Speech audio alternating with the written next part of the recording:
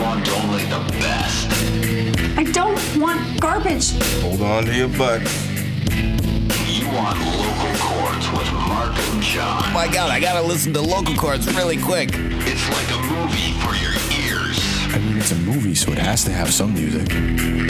It's Milwaukee's #1 local music comedy show. First, you gotta pay admission at $7. This aggression will not stand, man. I understand nothing. And now it's time for Local Chords. It's about damn time.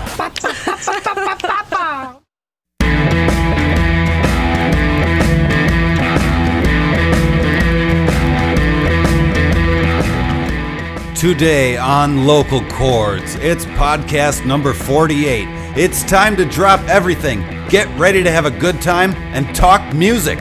John is off today, so it's just me, but don't worry, I've got the goods. I've got an in-person deep dive interview with Milwaukee's very own singer and entertainer, Classic.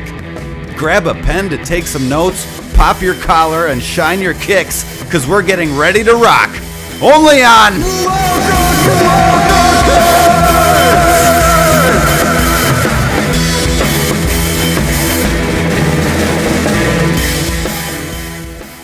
Wednesday, April 27th, 2022. Thank you for downloading and subscribing. We are your only #1 local music-based comedy cast from southeastern Wisconsin. You know why we're #1? Because there are no others. There are no other local music-based comedy podcasts. We are the only one. And we bring you a premiere podcast show each and every Wednesday morning. Hey, all you Cordies out there, thanks for tuning in. I am Mark the Wolf Hubing, coming to you live from Milwaukee, Wisconsin. I am wearing a gray sweatshirt, and we are switching it up today. Get ready, because sometimes life hits you hard, bro. We're switching up the format. We're going to jump right into my interview with Classic from Saturday. And this is a deep dive. So get ready. You know, if you're driving, just close your eyes and let this interview wash right over you.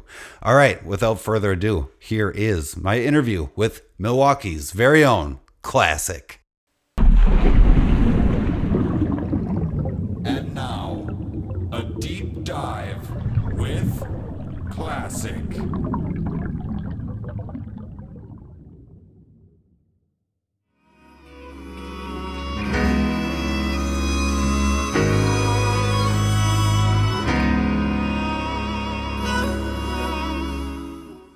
Versatility and expression are encapsulated and then released in astounding fashion by singer-songwriter and all-around entertainer Classic. It's hip-hop, it's neo-soul, it's rap, it's experimental jazz. What isn't it? It's new music for a new world as seen through the lens of a fascinating individual who introduces the harmony of tranquility and chaos in every song. Let's check something out from his performance from his live album titled American Classics. Here's a track called This Land. This land is your land. This land ain't my land. From California to the New York Islands, through Redwood Forest to the Gulf Stream waters. See, this land was made for you.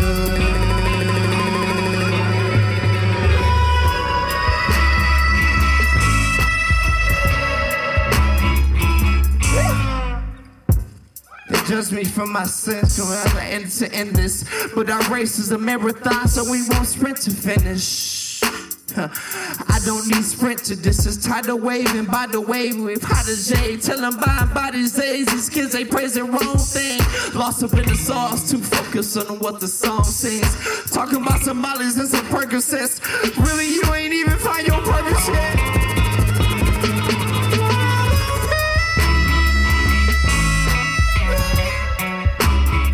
Without further ado, please welcome to the program, Classic!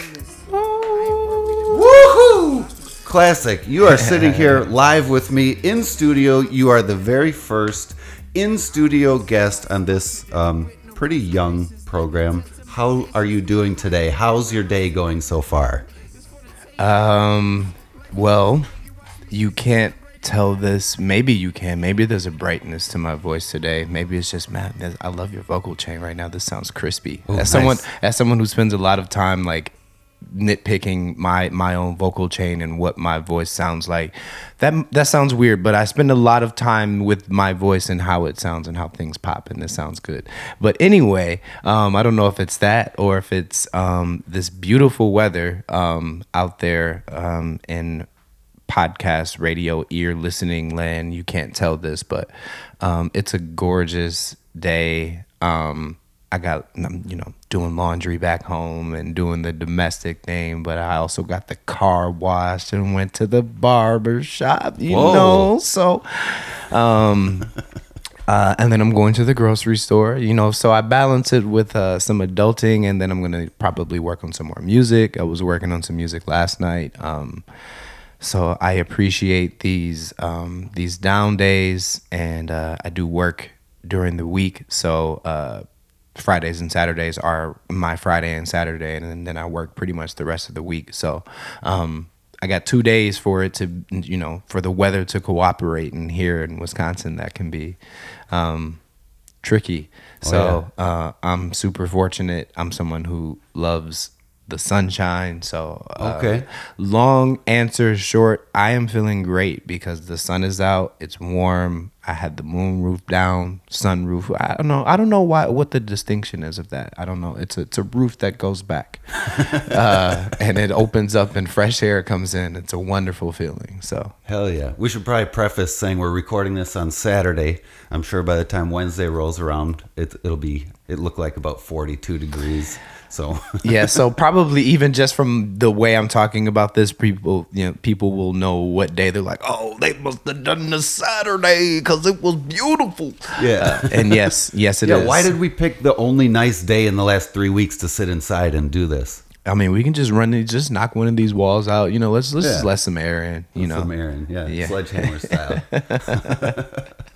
All right, before we dive in, I'm curious where you're at right now. What is your attention focused on, or what's been happening recently? Can we get a little snapshot of what's your mentality like right now? What are you focused on? What are you thinking about? Right now, my mind is on continuing to create opportunity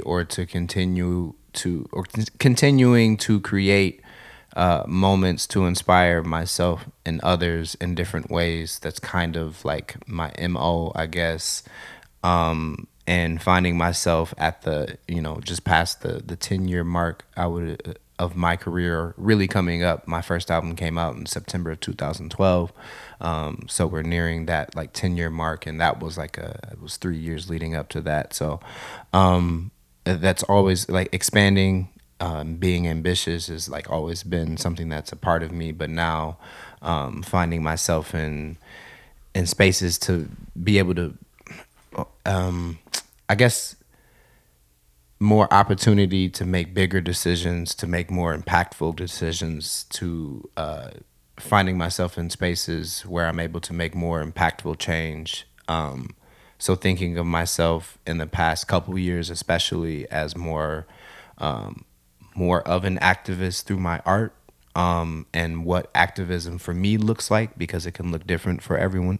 And for me, it's explicitly like working with youth and the ways that I engage and inspire and motivate, and any bits of knowledge, whether it be workshops, whether it be just regular talks, songwriting things, just different. I've done a kind of a multitude of different things over the past couple of years, and then like sitting on boards and like doing that thing, and like, sitting on boards. Yeah, like, so being more like, still definitely being an artist. What's on my mind also is like this album being mixed right now, going back and forth with a very close friend of mine who lives in Chicago, an engineer. So we're kind of doing the whole like digital send things back, which can be more laborious, but also like, there's no rush of time. So we're able to kind of like sit with things and send things back. And so my mind is on expanding. My mind is on the next album. My mind is on like the next iteration of Classic.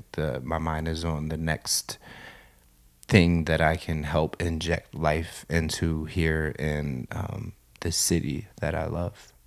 Hell yeah.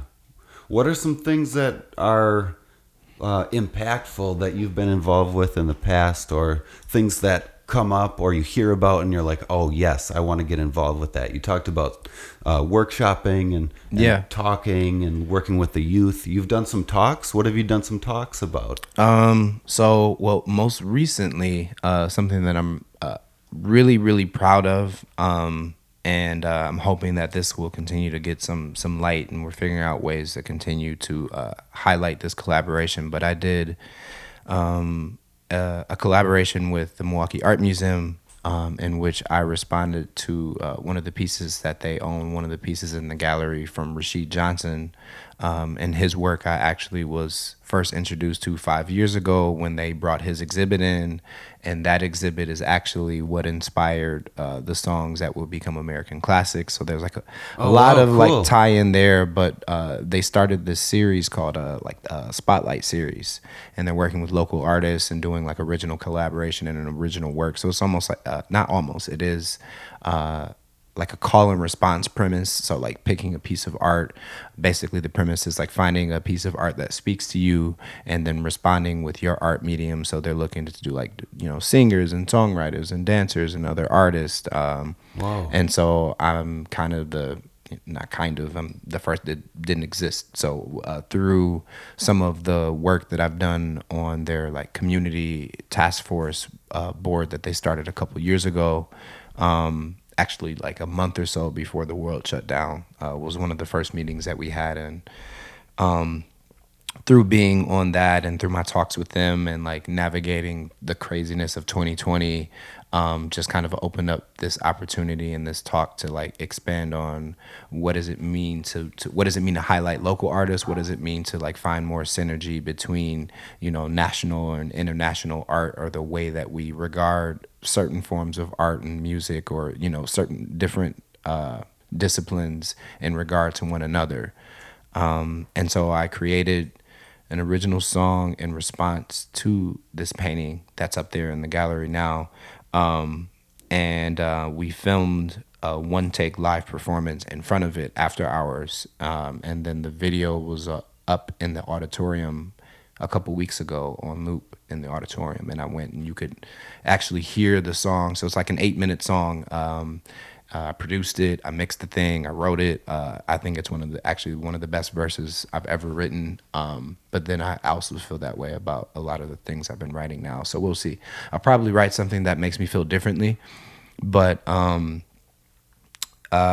so doing things like that, things that in my mind, like a collaboration of this kind of scale, in comparison would be like somebody in New York doing, you know, finding their favorite piece of art in the Guggenheim and being commissioned by them to like create something and then stage it and perform it in the Guggenheim and then like have a gallery talk afterward. So that's what we did here. Oh, wow.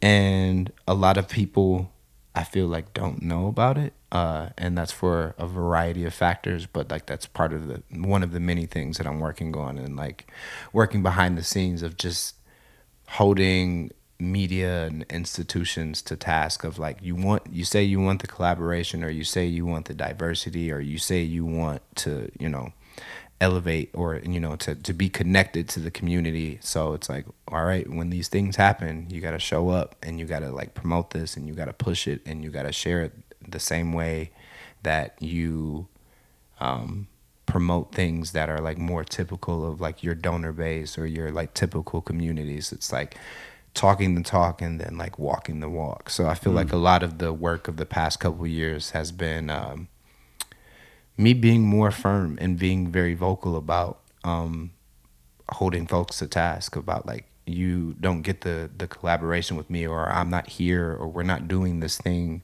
for nothing. We're not having these conversations. Like you gotta follow through. And I'm one who is not shy when it comes to being held accountable and demanding more. because I demand more of myself. So that was, what is that? Like one of the things when you're a kid, you treat others the way that you want to be treated. And so I don't demand or ask anything of anybody that I don't ask of myself. And I ask a lot of myself. So it's, and the people who are closest to me and family and friends and just like my peers, I think everyone understands that about me. I think I wouldn't have the people around me that I do if they weren't like-minded. So that's, I guess, some of the work, like, these kind of higher level collaborations, and like I'm looking to I want to curate an event this summer. I did this thing where I made a post about it, and I was talking with my girlfriend. She was like, well, now you got to do it. I'm like, yeah, I think I kind of, again, I think I put these things out very spur of the moment. I don't have a plan for it yet. I just had an idea one morning. I'm like, I'm tired of waiting for other people's events, and not the. I think that I'm at a point where I wasn't even waiting, but just seeing things moving at a pace that just feel like I wanted to hit the gas. So I just made the statement, and now there's been a ton of emails and messages of people yo, if you're putting something together, I can help this way. And it's one of the beauties. It's a way that I use social media a lot, of this that public forum, that kind of, I enjoy it for that. And the memes. That's it. I'm just here. I'm just here for the community and for the memes. That's it. If it's anything else, I'm not. We can do it in real life. I prefer to try to live out in the real world as much as possible. So, right on. Is that something that has always been innate in you, where you expect a lot of yourself, or has that been something that you have kind of learned to exude, where you have confidence in asking for what you want, or saying, this is, let's go about this and let's be for real, let's advertise it, let's get the word out? Or is that something that you've had to work on and create in your own character? I think that that's something that I had to work on. And I think that, being honest, I think that's something that, this is just something that I know to be true, that a lot of artists struggle with. It's something that society I actually just saw some random Twitter thread this morning, and somebody was like, oh yeah, artists are paid too much and blah blah blah, what value if people weren't entertained, then there's no value. And I'm like, who is this person? That's the fire that motivates a lot of what I do. And I think that has only intensified as I've gotten older, as I've gotten more confident in my craft, as I've gotten expanded my knowledge and able to articulate more and more. I've always been a big reader, and just the borderline nerd coming up. I wouldn't even say borderline. I was definitely a nerd. I'm still a nerd in some ways.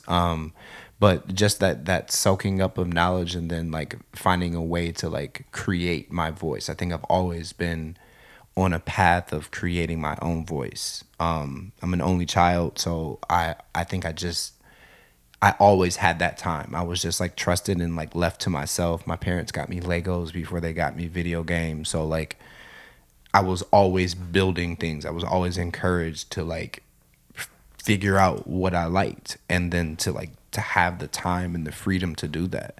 I would just spend hours to myself. And I've got cousins and family members and things like that. So that wasn't, it's that distinction between lonely and alone. I was alone, but most certainly not lonely. Okay. And I think that having that at such an early age, and then finding my path eventually through music, and then now realizing that, Kellen and Classic have always been, and are very much so, I think, becoming even more of the same thing. Doubled down on there is no persona per se. I'm on stage and I might be performing more and might be more expressive. I'm not flailing about in casual conversation as much as I do on stage. But the spirit and the passion and the intent are across the board now the same. And I think that that's something that, just comes with time, something that comes with age. and comes from experience too, of like being tested and being fortunate and feeling very grateful that I have the intellect that I have been able to like foster over the years, like being smart and being intelligent and being aware are things that have saved my life time and time again, and just are a lifesaver for everyone if we tap into those tools of just like, you know, keeping your like brain fresh and like stimulated and like challenging and like and like being aware of self-aware and aware of your environment. Like if you do those things, you can't help but grow and adapt and engage with that. And the way that I'm engaging with it is becoming more clear. So as that becomes more clear, I have less time and less tolerance for anything that like isn't that, and feeling like very comfortable and like being able to be kind in my firmness, like and that comes with like time and maturity. And so being able, not being afraid to say no, or not being afraid to be like, that's not enough. Here's what my time is worth. Here's what I do. Here's the resume. I'm operating in a way now where, like I've got the facts to back it up. Like I had to, you know, I was applying for this other board of like this new art center that's being made, and so I had to like kind of collect my artistic resume for one of the first times, and like again, it was like a humbling thing. I think it was like, and that was like a confidence booster, not in like an ego way, not like, I mean, I could have looked at this thing and really started, you know, talking my stuff, and like, but what it did was like remind me that it's not, the worth and the things that I'm fighting for are not unfounded. Like, I mean, you can a Google search, or like here's this PDF document. Let me tell you why I'm qualified to tell you this. Yeah. To tell you why this is worth this, why any artist is worth this, why this collaboration should be this, or why that, you know, like, because from experience, because I've been doing this in bits and pieces over the past 10 years, even like doing things with youth and like open mics and like poetry collectives. I've always been involved with those things, like from the onset of my career. So I can't help but to keep doing those things and pushing those things. Yeah, you can't put a price on inspiration or what music does for you, or what art or how it affects you. You know, like sometimes, like pretty more often than not, I want to go to a show, but I don't go. And then when I do go, I'm like, oh, that's right. This is incredible. This affects me. That inspired me. Sometimes it inspires me so much that it inspires me to leave the show and go work on my own craft. Yeah. You know? Yeah.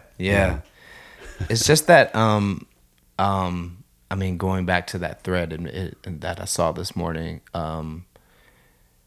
it reminds me of early pandemic, and when we started, and then post George Floyd, and you saw the protests, and you started also the amount of like street art and like all of these different ways in which artists were responding to what was happening in the streets, and then what was happening in the air, what was happening to us as like the pandemonium of like summer of 2020. And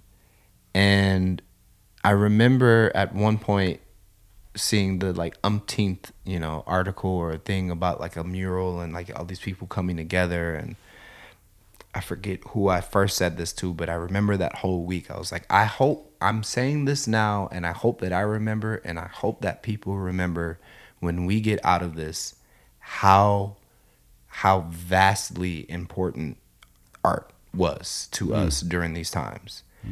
And I mean, and I can already tell that people have forgotten, and because this is what we do, and we kind of go through these things, these cycles where especially now as art and especially music is so commodified and so like readily accessible and so taken for granted. Like it's this expectation that we've placed zero value in, but we need it. Well, we expect to have it at all times. Yeah. But we don't think that it has value. It's something that literally saved communities and people and gave people some like ounce of joy through like the worst months of our like collective lives. Yeah. We turn to art. Yeah. And I remember, like I said, in that moment, like I hope like what this feels like right now and me watching this and watching this video or watching these people come together and dance or make music with masks on or virtually and like still like when we had nothing, when no one had jobs and no one had anywhere to go, guess what people did? They made art. And I saw another meme that was like relative to this, and it was like you know, there's the critique that like, oh, really wealthy people it's easier for them to like be artists. You know, when you have that, you can be an artist if you have the means to do so. But they were like, the further critique is, isn't it amazing that when money is no longer the objective, what people turn towards and tend to do, creative things or things that are like entertaining or things that provide some other value. So for like folks that like when money isn't your motivating factor, or when you like the most wealthy people, like being able to thrive as an artist because they literally have the time to only think about that thing that they love. So if we weren't caught up in the race of just, or not even the race, but just the obstacle course of just surviving and trying to get to a point of like figuring out what it means to thrive. I think that, yeah, when you see people thriving and happy and joyous, like there's some creative expression that comes from that almost every single time. And it serves as a reminder when the times aren't that. Or they are, as my therapist calls artists, and I don't think she I think quoted this from someone else, and it might have been like James Baldwin. I'm not quite remembering. But something to the effect of like artists being emotional like documentarians or like historians. Like what artists are able to do, one of the many reasons that it has value is that we can articulate. We have this gift. We have this ability to articulate through sound, through motion, through visuals, you know, through whatever our medium, and we can articulate something that you can't touch or feel. It's the closest thing you can get to touching or feeling an emotion is art. It's literally the only way that we have outside of just experiencing that emotion in real time and like being prompted. But otherwise, the only way, or the way that's a moment felt or a time period felt or a historical event or something that, you know, impactful moments, they get best documented and are retained for the, you know, cultural canon and for history through art. Even in just the writing, even of like history books and the writing, that's still like to write and write interestingly and accurately and intelligently is an art. Like the very fact that we rely our history and what we understand of the world is either from written or oral, which would be a storyteller, or, you know, or music and dance and visual art.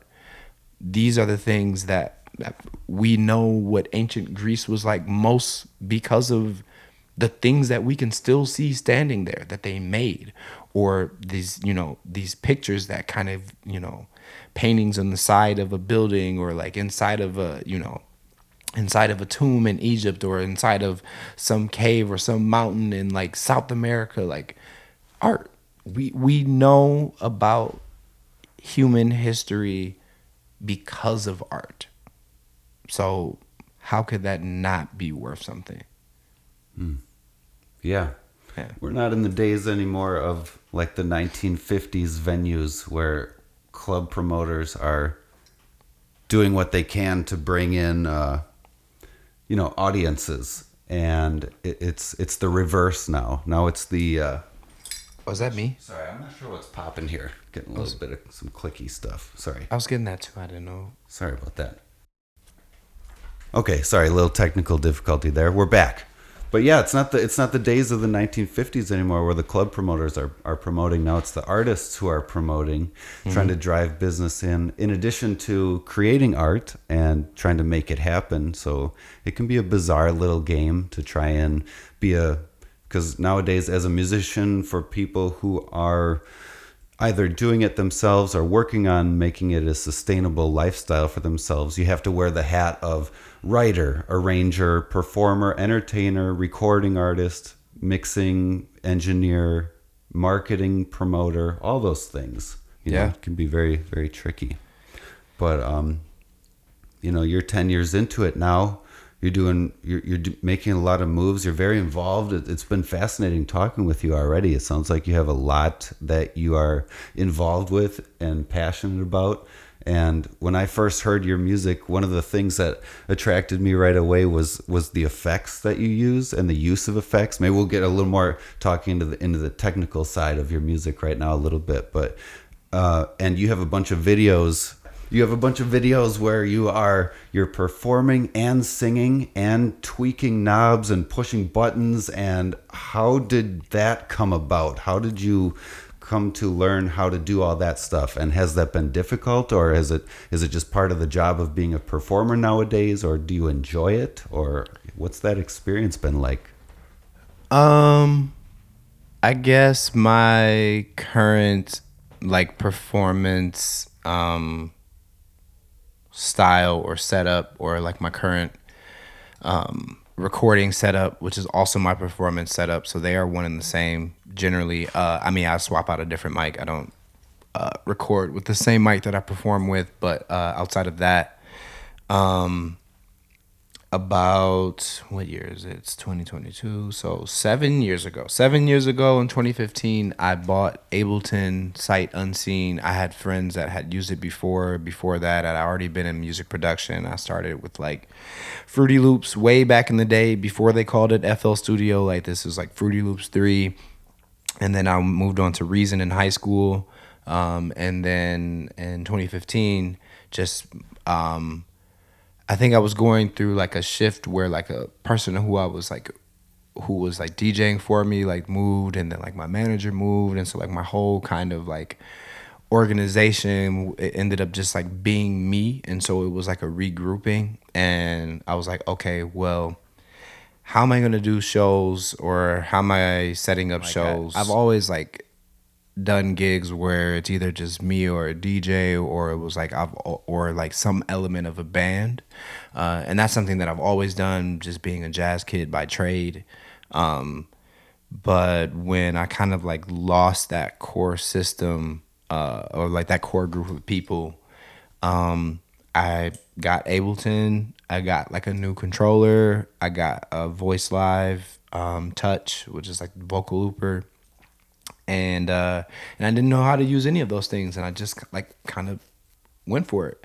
Yeah. And this was, right after I released Seasons, because Seasons came out in 2015, July of 2015, and then that summer, pretty much I bought that stuff, and then within the next year, I was working on stuff, some of the stuff that would be quiet. Was already being worked on. So that was another album called Quiet. Yep. Mm-hmm. And that was the 2019 album. But so I really started in 2015, 2016. There's a record on there with Saba, who's a pretty prominent artist out of Chicago, super talented MC. I got that record from him in 2016. And sat on it for 3 years until I figured out exactly what the body of work was around it. But the current setup was birthed out of still needing to perform and not wanting to. I wanted to eliminate the need for someone else to be there, and I don't know if that's an Aries control thing or only child stubborn thing. but just having so many things where it's like, oh, I gotta chase down a DJ, or I gotta see if this person is available, or I gotta track these rehearsals, or like we can't do this without this group, or this person can't make the rehearsal, and which still comes even when like I've put together bands, like, but now I do those things because I want to and not because I need to do it. So getting the current setup and being able to kind of like run wild and like essentially what started as really just needing to be my own DJ. And then I went to Ableton because it's also obviously a music production software, and like music production is where I spend most of my time, or like is the umbrella for a lot of what I do. Even when I'm on stage, I'm doing, and you've commented, like a lot of that is producing and engineering, and I'm changing levels and adjusting, making sharp contrasts and delays and reverbs, things that, and I've found through experience that even recording in a traditional sense are hard to emulate. So I also spend a lot of my time, even up until now, still constantly in this like blurred space of live and recorded music. So obviously, I had the live album and something, and being a live musician by trade, and coming up and playing sax and being in jazz. Like jazz is the foundation of kind of everything for me. So just that ability to like adapt and shift and change and to be in control, but to also like have it where it's like never the same thing twice.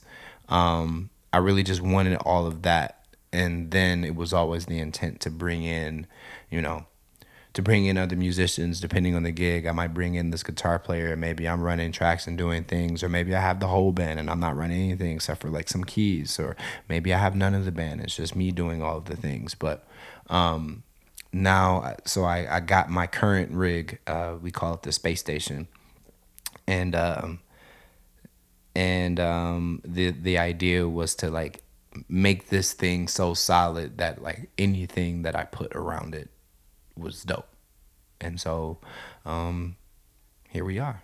So far so good. Wow, right on. Do you ever get burned out with any tasks of regarding performing as a solo performer, or do you ever wish I wish I had a keyboardist to do this, or a sax player to do this, or somebody to be on the controls, or are you still in a place where you enjoy the different aspects of those creations? Definitely in that space. I mean, performing with a band versus like performing with myself, I like them both equally because they're two different experiences for me. And I would say for not completely different, but in a different experience for the audience as well, not necessarily a lesser. Sometimes I like prickle at some, I'll do a show and like my least favorite thing is like when I like do something, like I'll do a solo gig and then someone come like, oh yeah, it was so good, man, you would really sound really good with the band. I'm like, yeah, I mean, I do that sometimes. And then it's like the other side where like I've done things with the band and people are like, oh man, but yeah, I love your stuff when it's just you. I'm like, there's just no pleasing people. So it's no longer for the pleasing. It's no longer like, there's no fear that I'm giving anyone less of an experience. I'm confident in what I can do, me just by myself on the stage versus with 12 other people. Being on stage with 12 other people actually allows me to do more, just as a performer, which I think is, with neck and neck with like producing music is probably my favorite part of being an artist, or what I would lead with describing myself as a performing artist, definitely. So, because the challenge that I enjoy of doing a show myself is, of having to do the tweaks and doing the different, sequencing and things like that. And more of the changes being more reliant on me and in that moment and my ability to like adapt. It's like an exercise. It's like a mental exercise.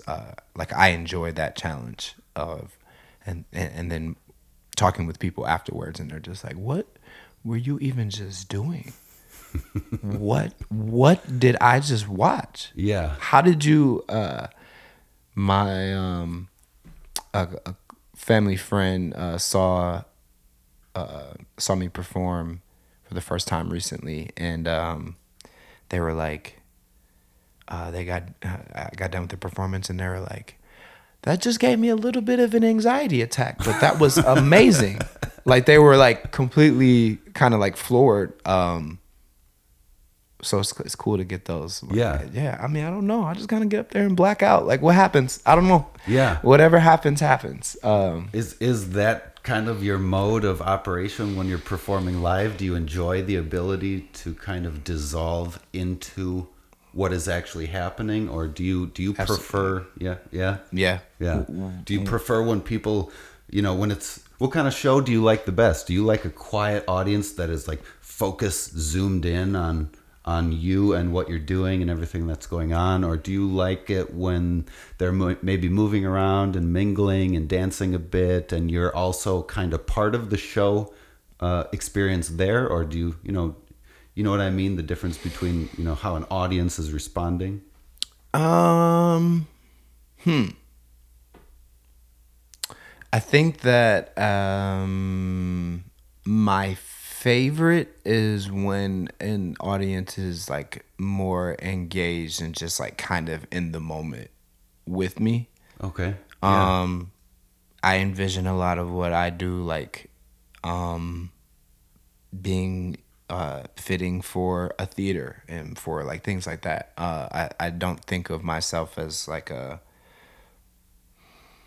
guess I probably like generally have grown more and more disinterested in the idea, and maybe that's why I'm so triggered by this, like this conversation online is like still in the back of my head of like this value of artists and like it's just being entertainment. Like I'm like, as I mature as an artist, like I become I become more and more disinterested in the idea of what I'm doing serving solely as for entertainment.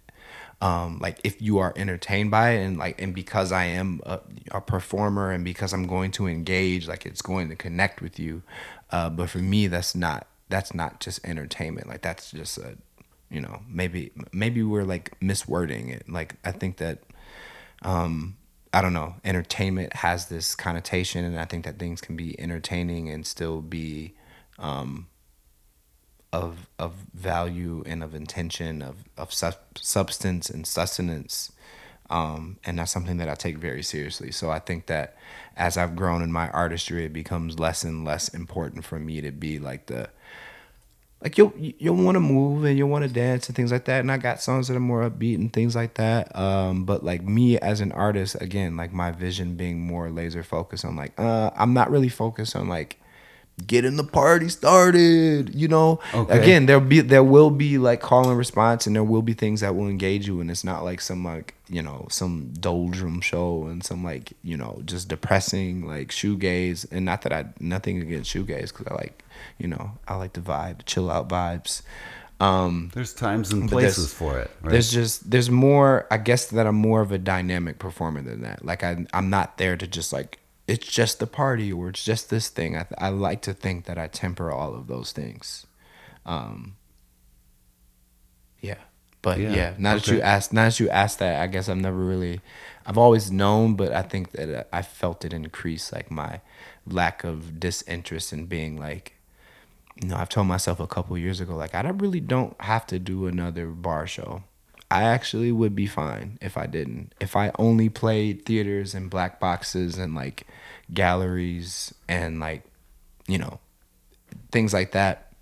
The experience that I want people to have those environments are much more conducive for what I want to do than trying to yell over like glasses clinking and like people just like drunken, belligerent, and like, again, like there's a time and a place, and there might be moments, and there's like a time to let loose, but like I like to take people kind of across the whole like spectrum, like dig in and like kind of release and have a light moment and have a joke and get into something else and speak my piece on something else. Like it's really this, it's a spiritual experience for me at this point.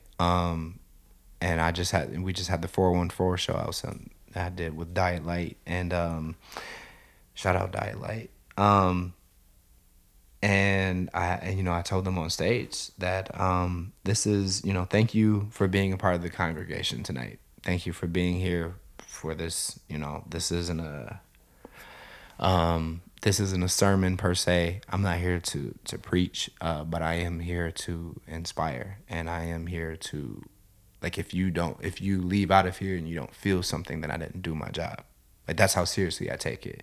Not that everyone, not everyone, like, you don't have to, not everyone has to love it. Not everyone has to like it. Like, but at least if anything that I do, and it's usually more than one, which I'm thankful. I hope it's more than one. But at the very least, whether it be a classroom or whether it be a stage, if after I'm done and after I've, shared my energy and my thoughts, if that hasn't moved someone, then I'm not doing something correctly. Yeah, I hear you. You have a purpose and a mission to your art, and Yes. I feel what you're talking about. Not wanting to just be on the surface level of entertainment for the duration of the show, but yours is a type of art form where, like, topics are going to be raised and things are going to be talked about that are, not mainstream specifically. Not that, again, nothing's, time and place, right? But that's what I noticed right away about your music. I was like, oh, whoa. And all of a sudden I tap into the lyrics and what you're saying. I'm like, okay, he's talking about some specific stuff here. Sounds like he's bringing awareness and bringing topics to light. And I was like, okay, this is what it's going to be, Yeah. So amongst that, I would say that your songs are very topically driven. You were talking about your influences of jazz and how that remains with you now. And so your music is complex and intriguing, and your singing and your rapping is also complex and intriguing, but also very straightforward too, talking about racial issues and societal stigmas, class inequality, and things of this nature. Has the response to your music been what you thought it would be, or if you were able to kind of dictate the response of a listener, what would you like to see? What do you hope that people take from your music, or take from not, like you said, not your preaching, but your bringing of awareness to these things? Or don't you? Or is it just like, yes, I'm doing this and you can respond to it as you want, I guess, maybe it's a little bit of that. I definitely, maybe, certainly, possibly, quite possibly have the intention of, I think what I was saying earlier, I want people, I think something that's common in my music, maybe always has been, but especially recently, is this, like, urgency. And so I guess, like, then you think about, like, well, what's so urgent? Urgent means that, like, something needs to be done. So I guess that's what I want people to feel, like, because of the way that I deliver, because of the passion that I, like, inject into it, whether it be just, like, delivery or, like, what I'm doing vocally or what I'm saying, all of those things are all done in a way where it's, because I'm literally just speaking from the heart. And I think that people, you can't fake that, and you can sense that, and people are responsive to that. We were talking earlier, even, I've lived with the understanding that animals and kids are really good kind of indicators and, like, readers of energy and of that intent. And I think that being a performer speaks to that, almost that, like, those childlike or that very animal, like, that innate, like, it speaks to something else in us to be able to do that. Like, that's what I think about what I do. I think that I'm a magician. I think that I am powerful in what I do. And these are all things that I say humbly and with great responsibility. Spider-Man has always been my favorite superhero because it's Spider-Man, because he's cool, duh. And also because of the Uncle Ben saying, like, with great power comes great responsibility. I've always looked at my art in that lens. Like, this is a gift. This is something that everyone can't do. Everyone can't speak about these things and be connected with themselves and truthful enough with themselves to articulate these things this confidently, or with this melody, or with this intent, or the confidence to do so, or the awareness to do so, or the ability to do so. Like, all of these things are things that I don't take for granted. And so because I acknowledge and am aware of the skill set that I have, and I have this sense of responsibility to encourage others to want that feeling out of life. I guess what I want people to feel is like, that it's okay to want more, to want better, and better isn't a material thing, like actual like wellness and fulfillment. It's something that we just get distracted from in a lot of different ways. So like, I guess my music is like this urgency to get back to the things that that are human, that connect us, that need our human attention in our minds and our hearts. So I'm always going to be, I guess, like a spokesperson for that. Whew. Beautiful. We're deep into it now. But I like it. I can sit right here with you. I like getting deep like this. It's cool. Yeah. It's been beautiful to listen to you share your heart and your mind about what your music is and why you're doing it and what it's for. Thank you. It's been awesome. So we didn't get to a lot of this, but that's fine.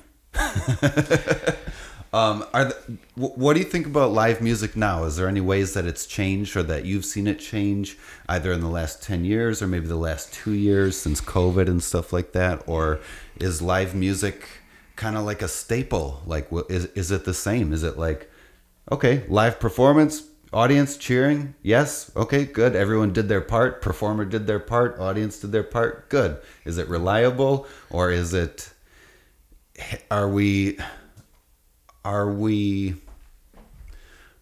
alien to it with the increase of, the availabilities we have for us? I remember one of Jerry Seinfeld's jokes about the audience coming out to his show is, wow, you actually came out. Here you are. You did it. This is out. You know what's at your home? Everything. You have everything there. Why would you ever come out? You know? That's funny.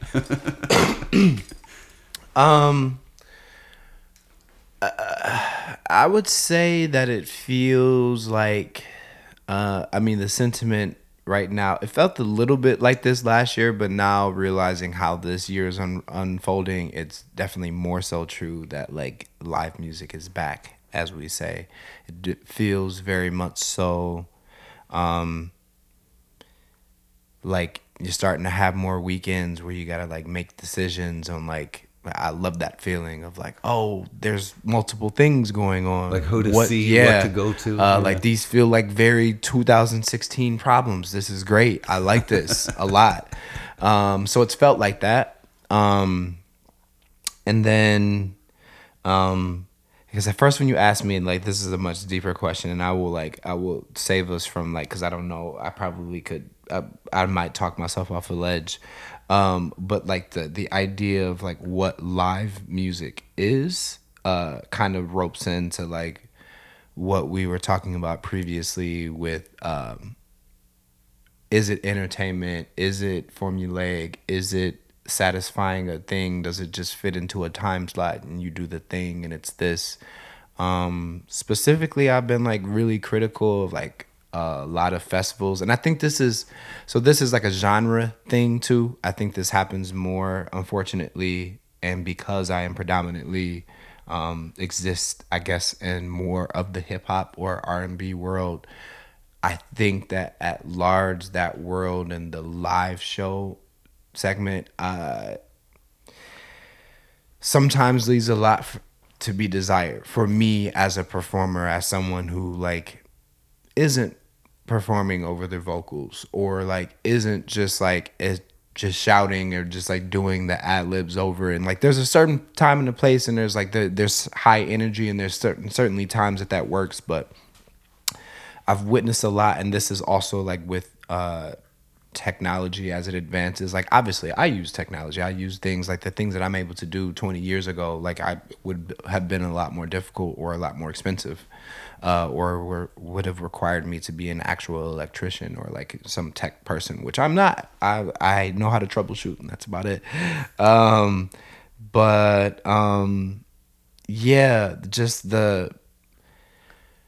the way that we record music, and again, this is more so specifically, I guess, in a pop, mainstream rap R&B world, because everything is so fragmented and so broken up and so like produced and so like outsourced, and there's like 57 people on the song, and like, and not even in the songwriting aspect, but just even in the engineering, where like songs are being put together based off of where like some of these rap verses, like the engineer should actually be getting the award, because like I read, and this is no slight, but I read some article about one of Future's engineer. Future is a very, very famous auto-tune rapper, one of the first kind of people to bring in the mumble rap and take it to out of this world stratospheres, and caveat, you know, I like some Future songs. But I read this article in some magazine, and it was talking about they just go in there and they freestyle. So, and which is common and more common now, but it's common because they go in there and, you know, might be on whatever, might be kind of like in a different state of mind, and just kind of go in there and ramble and put down whatever, like pull up a beat, and like I'll just like rap for like, you know, 5 minutes, and then the engineer will go in and piece together like, oh, okay, that part was good and that part was good. Mm-hmm. So then when it comes to festival, and now we put out this song, and like, oh, obviously it sounds great, like the engineering has been produced, and like this person did perform, and these are his words, but they don't even know the verse. Uh-oh. So you get to like, and then it's like up there, and you have the system where you have to, again, it's that have to, that maybe it's the only child thing in me again, like the idea of like have to. It constricts what you can do or what you have to do then in a live performance, or what you can't do. And this is something that I've noticed of like, as we become more reliant on like being able to punch in every single layer and break up every single part and edit and fix and stack and you know, and engineer a complete song, I fear for what that means for how we view, you know, what's important in a live performance. So like, you know, like, what am I coming here to see? Just to see you, to breathe the same air as you, to be in the same room, like.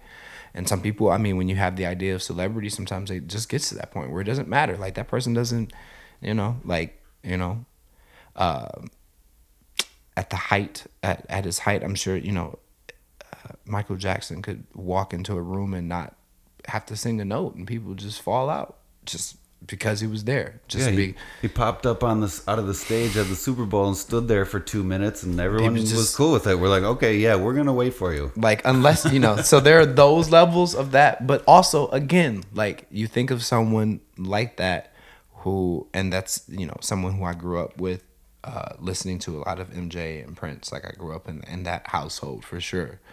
And despite his fall from grace, which, you know, growing older and like trying to like fragment and piece together like your childhood, and like you know, it's deeper than learning that Santa Claus isn't real, or it's like your favorite entertainer might have some issues.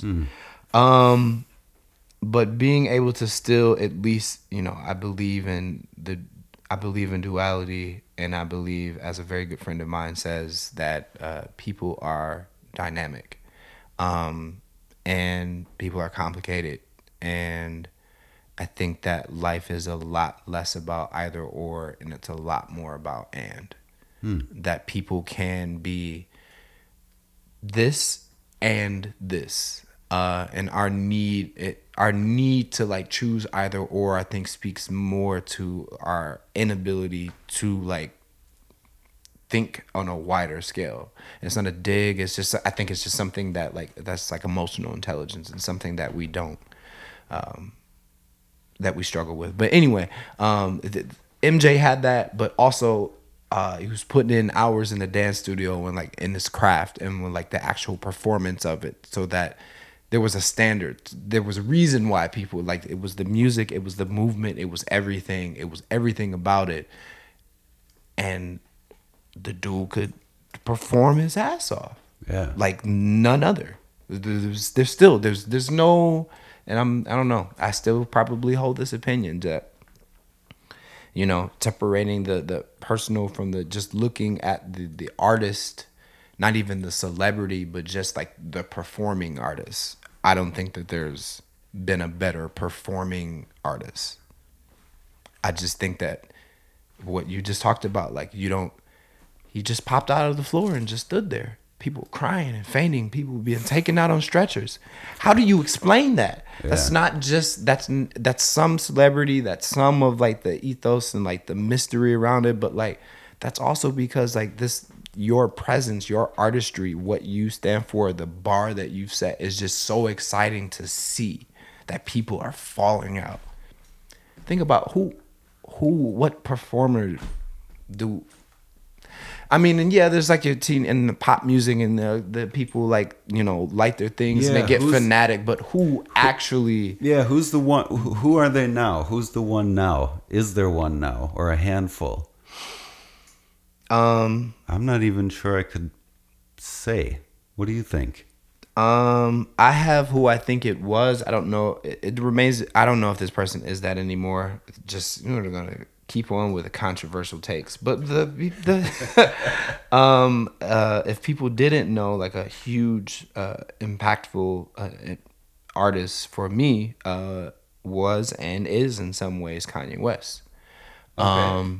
And that is because as a producer, when I first started producing, he was someone that I tried to emulate, and I would learn how to like chop up samples by like finding songs that he produced or like things that were on the radio or like things he did on albums, and I would find the original sample and I would reverse engineer it. So I would just like by listening like, oh, where's the part that they chopped? And like that's how I kind of taught myself how to make beats. Whoa, awesome. So his path, for better and for worse, are just, you know, he's the first artist that you know, every generation has their artist that they kind of come up with and see the, you know, the rise and fall of, but being, you know, like I just missed, like I grew up with MJ, but I wasn't there for like, I wasn't there when Thriller dropped.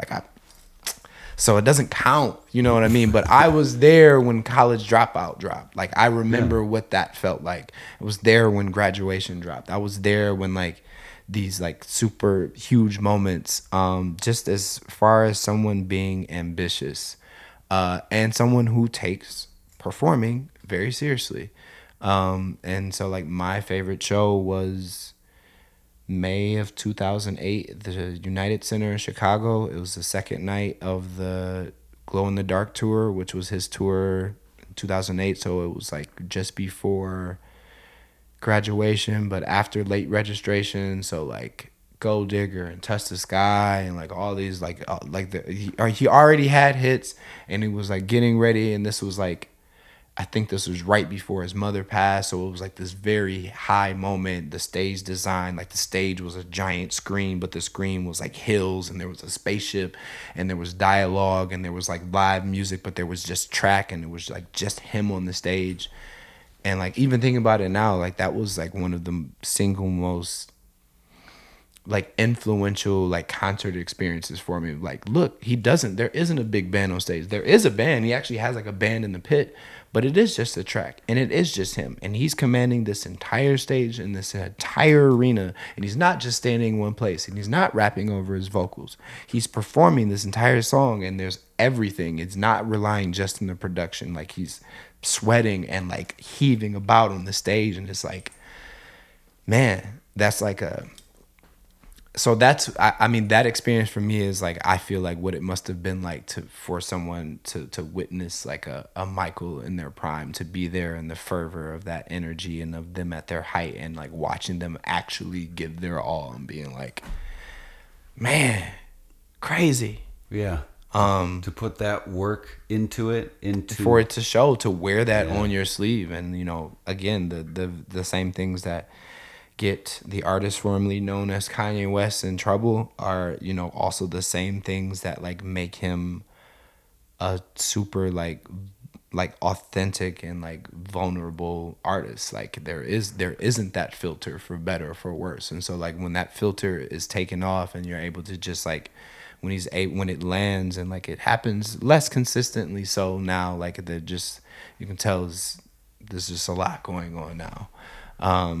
But you know, at his most impactful moments, like when there's a vision and it's like from start to finish, it's like this man continuously sets the bar and changes what it means to even listen to an album. Even now, like, how do we listen to an album? How do we see it? Why we watched an album perform live 4 different times over the course of a summer before it was out, and each time it was different, and each time there was a different stage design and like an entire arena. Like, how can you not love that level of ambition? I don't know. For me, it's like, again, I'm able to like see the duality and the dynamism. And like, yeah, I cannot agree. And like, yeah, there are some things that are concerning or alarming or just like in poor taste. But those things don't ever negate like your contributions and like your aspirations and like the things that you've accomplished. I think we're so willing and so ready and so like because there is that, like, we love that part of it too. We love the part where like the person is just like destroyed. We love this part. Yeah, you can, you know, your phone breaks, you can go buy a new phone instead of like learning how to fix a phone. Like that would take a lot of work. For me, I don't know anything about anything regarding electronics and how to fix them. Can you imagine learning? Can you imagine learning how to fix a phone? No, or a lawnmower, or you know, we just go out and buy a new one. So we're so ready to do that with people too, don't you think? That's a very important lesson, because I actually am learning how to fix this dryer at home. Because my girl and I, it was her washer and dryer. So we live in a duplex, but we own the washer and dryer, and so if it goes out, it's not the land. We got to fix it. And she works a bunch, and like she's not really gonna get down there. And it's like, I'm not the most handy, but like YouTube University, so like there you go. I was able to like open up the back and like I like went and got like a digital multimeter and like testing testing currents and like, okay, yeah, this is good, and like ordering new parts and like and then I ordered something and then I ended up not being the thing, so I ordered another thing that hopefully comes today so I can get back down there and be Tim the Toolman Taylor and get down there, and like it's really a sight to see, like you wouldn't believe it, but it's earning me unexpected brownie points with my girl. She was like, I love the fact that you're fixing it, and that I get to say that like, oh, he's fixing our dryer, like let me actually fix it first though. And like this gas is off, right? Otherwise she's gonna say he's fixing the dryer again, and they're gonna say, I thought you said he was fixing it last time. So I'm hoping that this door switch that I ordered is easy enough to install and that it gets fixed, because also having to go to the laundromat when you have a washer and dryer is so infuriating. Like, well, I can't do it there. I can't do it here until I fix this. And like, it's, you know, it's the dragging of the feet. Like, I actually don't want to like be down in like this basement. No, not on the nicest day in 4 months. So very much so living that, like working on the thing and like taking the ups and the downs of a thing, and rolling with it and adapting. We have such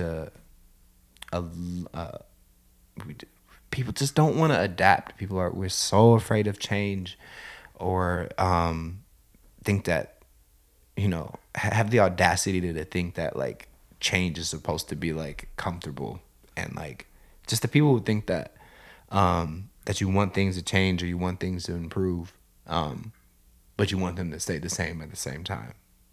It's like, well, It can't be both.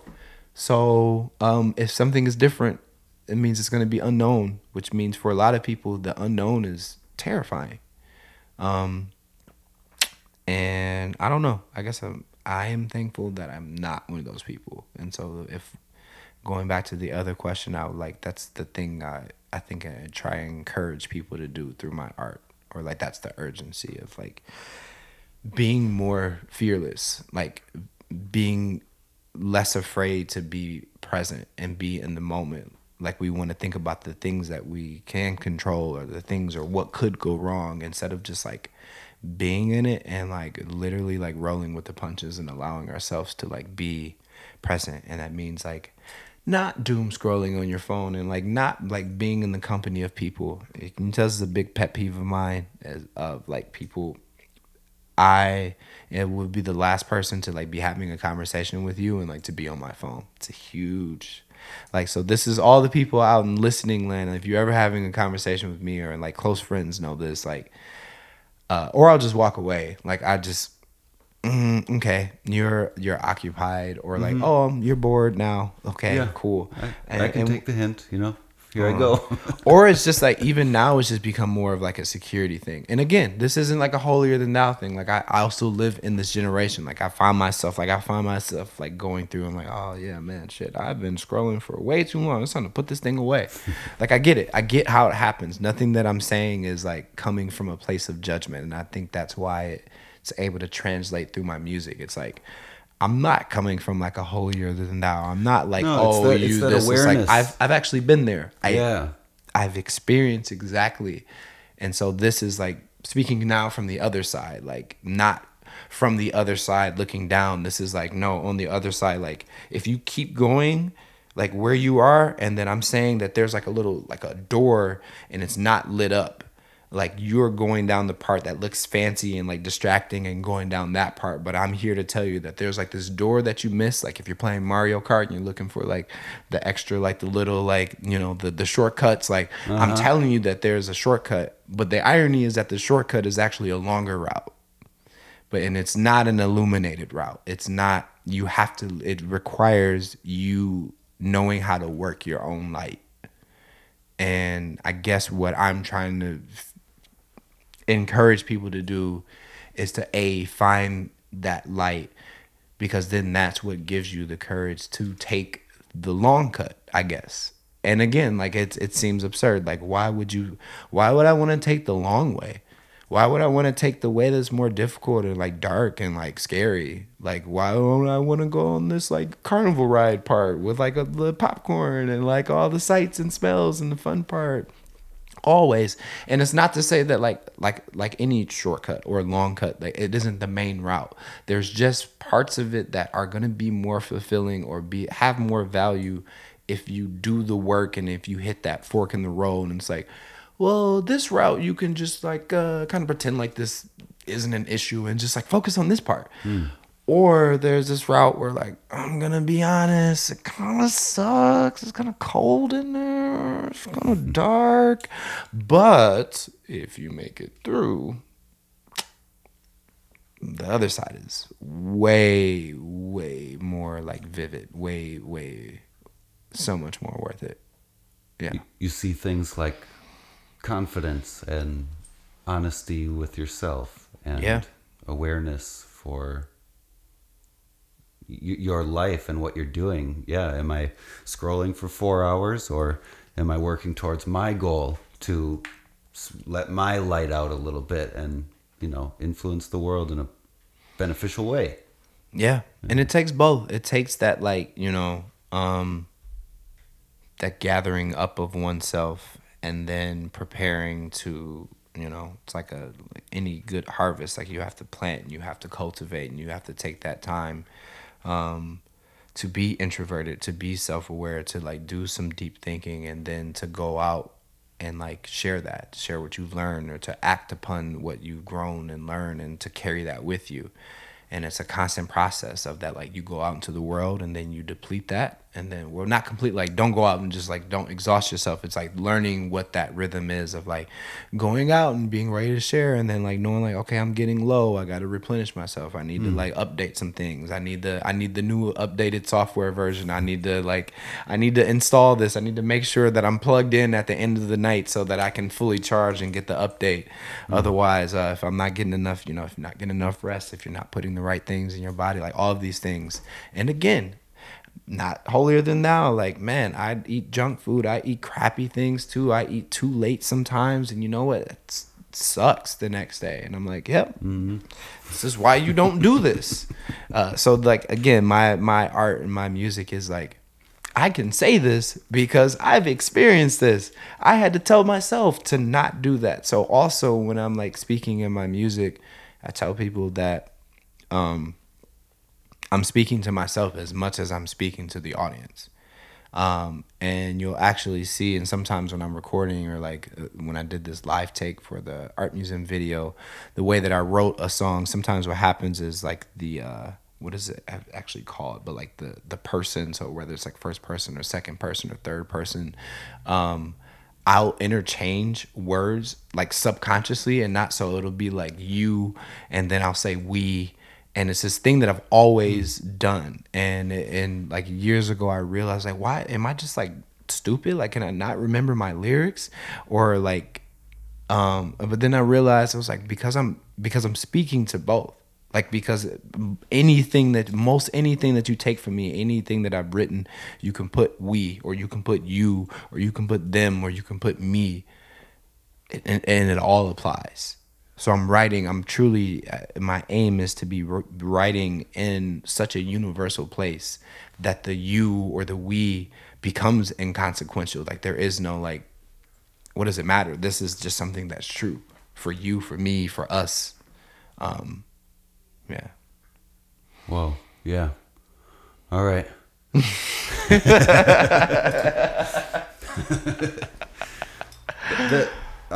That sounds like some pretty good, takeaways as a wrap up area right here. But is there anything else that you want to talk about before we actually do wrap it up?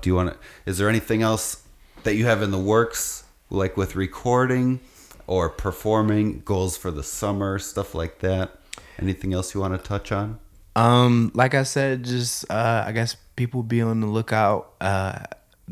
You're experiencing this in real time. This is my life. It only happens in real time, not in any other time.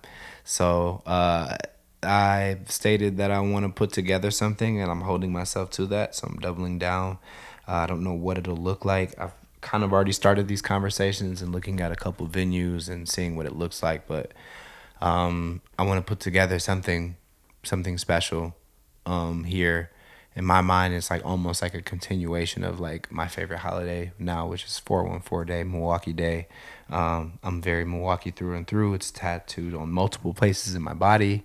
So I live it, I breathe it, I love it. And I want to do something special. And because I'm sick of, no offense. Now this is like the rap, I don't, shit talking part of me right here. But I have this goal in my mind where it's like, you know what, I'm not waiting for y'all. Actually, you are gonna have to top this. So that's always my like that competitive spirit in me. So I'm like, I want the visuals, I want the thing, I want the whole experience. I want nothing but the dopest bands and like just a perfectly curated night. And I haven't put together a show in a while, and I think I put together pretty good shows. Like, I don't do it often, but when I do, it's usually like a moment like that. I mean, the last show I put together, I did some stuff last summer, like with the PAC and stuff like that. But like American Classics was like one of those where like that's like one of a few, like that was just me putting that together. So I want to do that. There's new music coming. It's being mixed right now. I actually am looking to book a studio session for a gospel choir right now, putting a little razzle dazzle on this album. my homie in Minneapolis just sent me some phenomenal saxophone parts. He does a lot of like the horn arrangement stuff on the album, and we work very quickly. Where I'll just like send him stuff. He's like, "Yeah, so what do you want me to do?" And I'll just like, it's always the same. It's like, have fun. Like, so those are my collaborators, and that's the space that I'm in, where I'm just like sending stuff out, and I'm like planning gospel studio sessions and like trying to make a fire album, and like there's a book out about me that just released. And so there will be some events for that. I believe that there's one coming up in early June. Might be the first event at Boswell Books. Be on the lookout for that. There's a book called The Milwaukeean that a good friend of mine, Joey Grahova, wrote about me, but about the city. So it's biographical. I guess autobiographical is a series of interviews we did over, the course of the past 2 years. So that book is out, again, talking about being transparent and being inspiring, and like, I've got a book written about me, and that's pretty freaking wild and scary. I've read it a couple times, and a couple of the reviews are in, and people are moved and people are inspired. So looking to get that like in the library and a bunch of bookstores this summer. And then I'll be in a play in the fall with Milwaukee Chamber Theater. I don't know why I'm just running down the schedule now at this point. New music, in a play, music directing, big board class, not board as in BORED, but BOARD. That's my new name. Big decisions, big things, big plans. I'm excited to give people new music, new opportunities to perform, and more pathways for the artists that are coming behind us to do even more. That's the end goal. That's if nothing else, if we're not doing enough to make it not easier, but just possible for people to do more. Like there's, can you tell that I'm an ambitious person? I think that's probably something that I want to encourage more people to be, is like to not be afraid of that, to like not let society like oh, well, you should be like, you can be grateful and thankful and ambitious. Like this, you know what I mean? Like this idea again, that either or, like it's an and. I'm extremely humbled and extremely grateful. I don't take anything that's happened to me for granted, good or bad, everything. And because of that, I want more of it. I want more. The experiences that I've had have allowed me to be the person that I am today. And the person that I am today is still just as ambitious as the person that I was 10 years ago. So why would I stop being that person? Doesn't make sense to me. Right? Ladies and gentlemen, there is Kellen, a.k.a. Classic. You can visit his website at iamclassic.com. That's iamklassik.com. He's got over 16 different releases on Bandcamp and elsewhere. Multiple YouTube music videos. He was named the 2021 City of Milwaukee Mildred L. Harpole Artist of the Year. His full discography can be purchased on Bandcamp at classic1.bandcamp.com. You can find him on Facebook, Instagram, Twitter, Bandcamp, YouTube, Linktree. You all know the drill. All right. Classic, thank you very much for joining me today. This has been epic. We got deep into it, dude. Thank you for sharing. We did. Thank you for having me here. I think that when people ask me if I get asked for interviews from here on out, I just got to give people the caveat, like, I hope you're ready to go deep, because this is kind of I got one mode when I was saying earlier, like, this is why I don't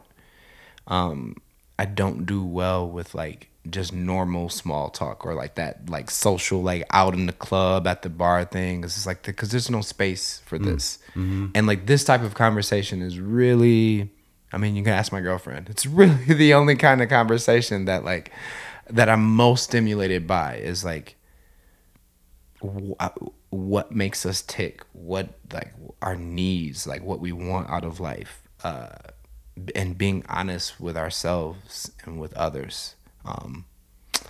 Because take it from a performing artist. The irony is that and this is going to get real deep right here, we live in a world of performing artists. Everybody's doing some type of performing. Some are better than others, and some are motivated by different things. So knowing like the performative nature of like when institutions make gestures and say things and they don't follow through, that's a performance. That's a bad performance. That's one. Take it from a performing artist. You're doing a bad job. Perform better. We all have some performance that we have to step up to. We have to perform, and we have to be that. And we all are performance artists because there is an art to that. And some people, again, use that art dishonestly or to deceive, to have a persona, to make you think that something is something that it's not, to create. That's what we are as performing artists. We're creating a scenario and an environment that may not tangibly exist in that moment. We're creating that moment. So everybody is being an artist, and everyone is creating this narrative and creating their narrative, and they're creating their world. And I think that the best artists are authentic artists. So acknowledging the fact that art is important, because we all are artists in some way, because we're all performing. We all have a job or something to bring to this world. And there's an art to that. There's an art to finding that, and there's an art to delivering that authentically. You don't have to be on a stage to do it. You can be in your cubicle. You can be on the Zoom conference. You can be in the classroom. You can be in the doctor's office. Like, there's a way to like perform this thing called life artfully and authentically. And we can all do more of that. Just you. Let it ride on out. Ride on out. Let it ride on out.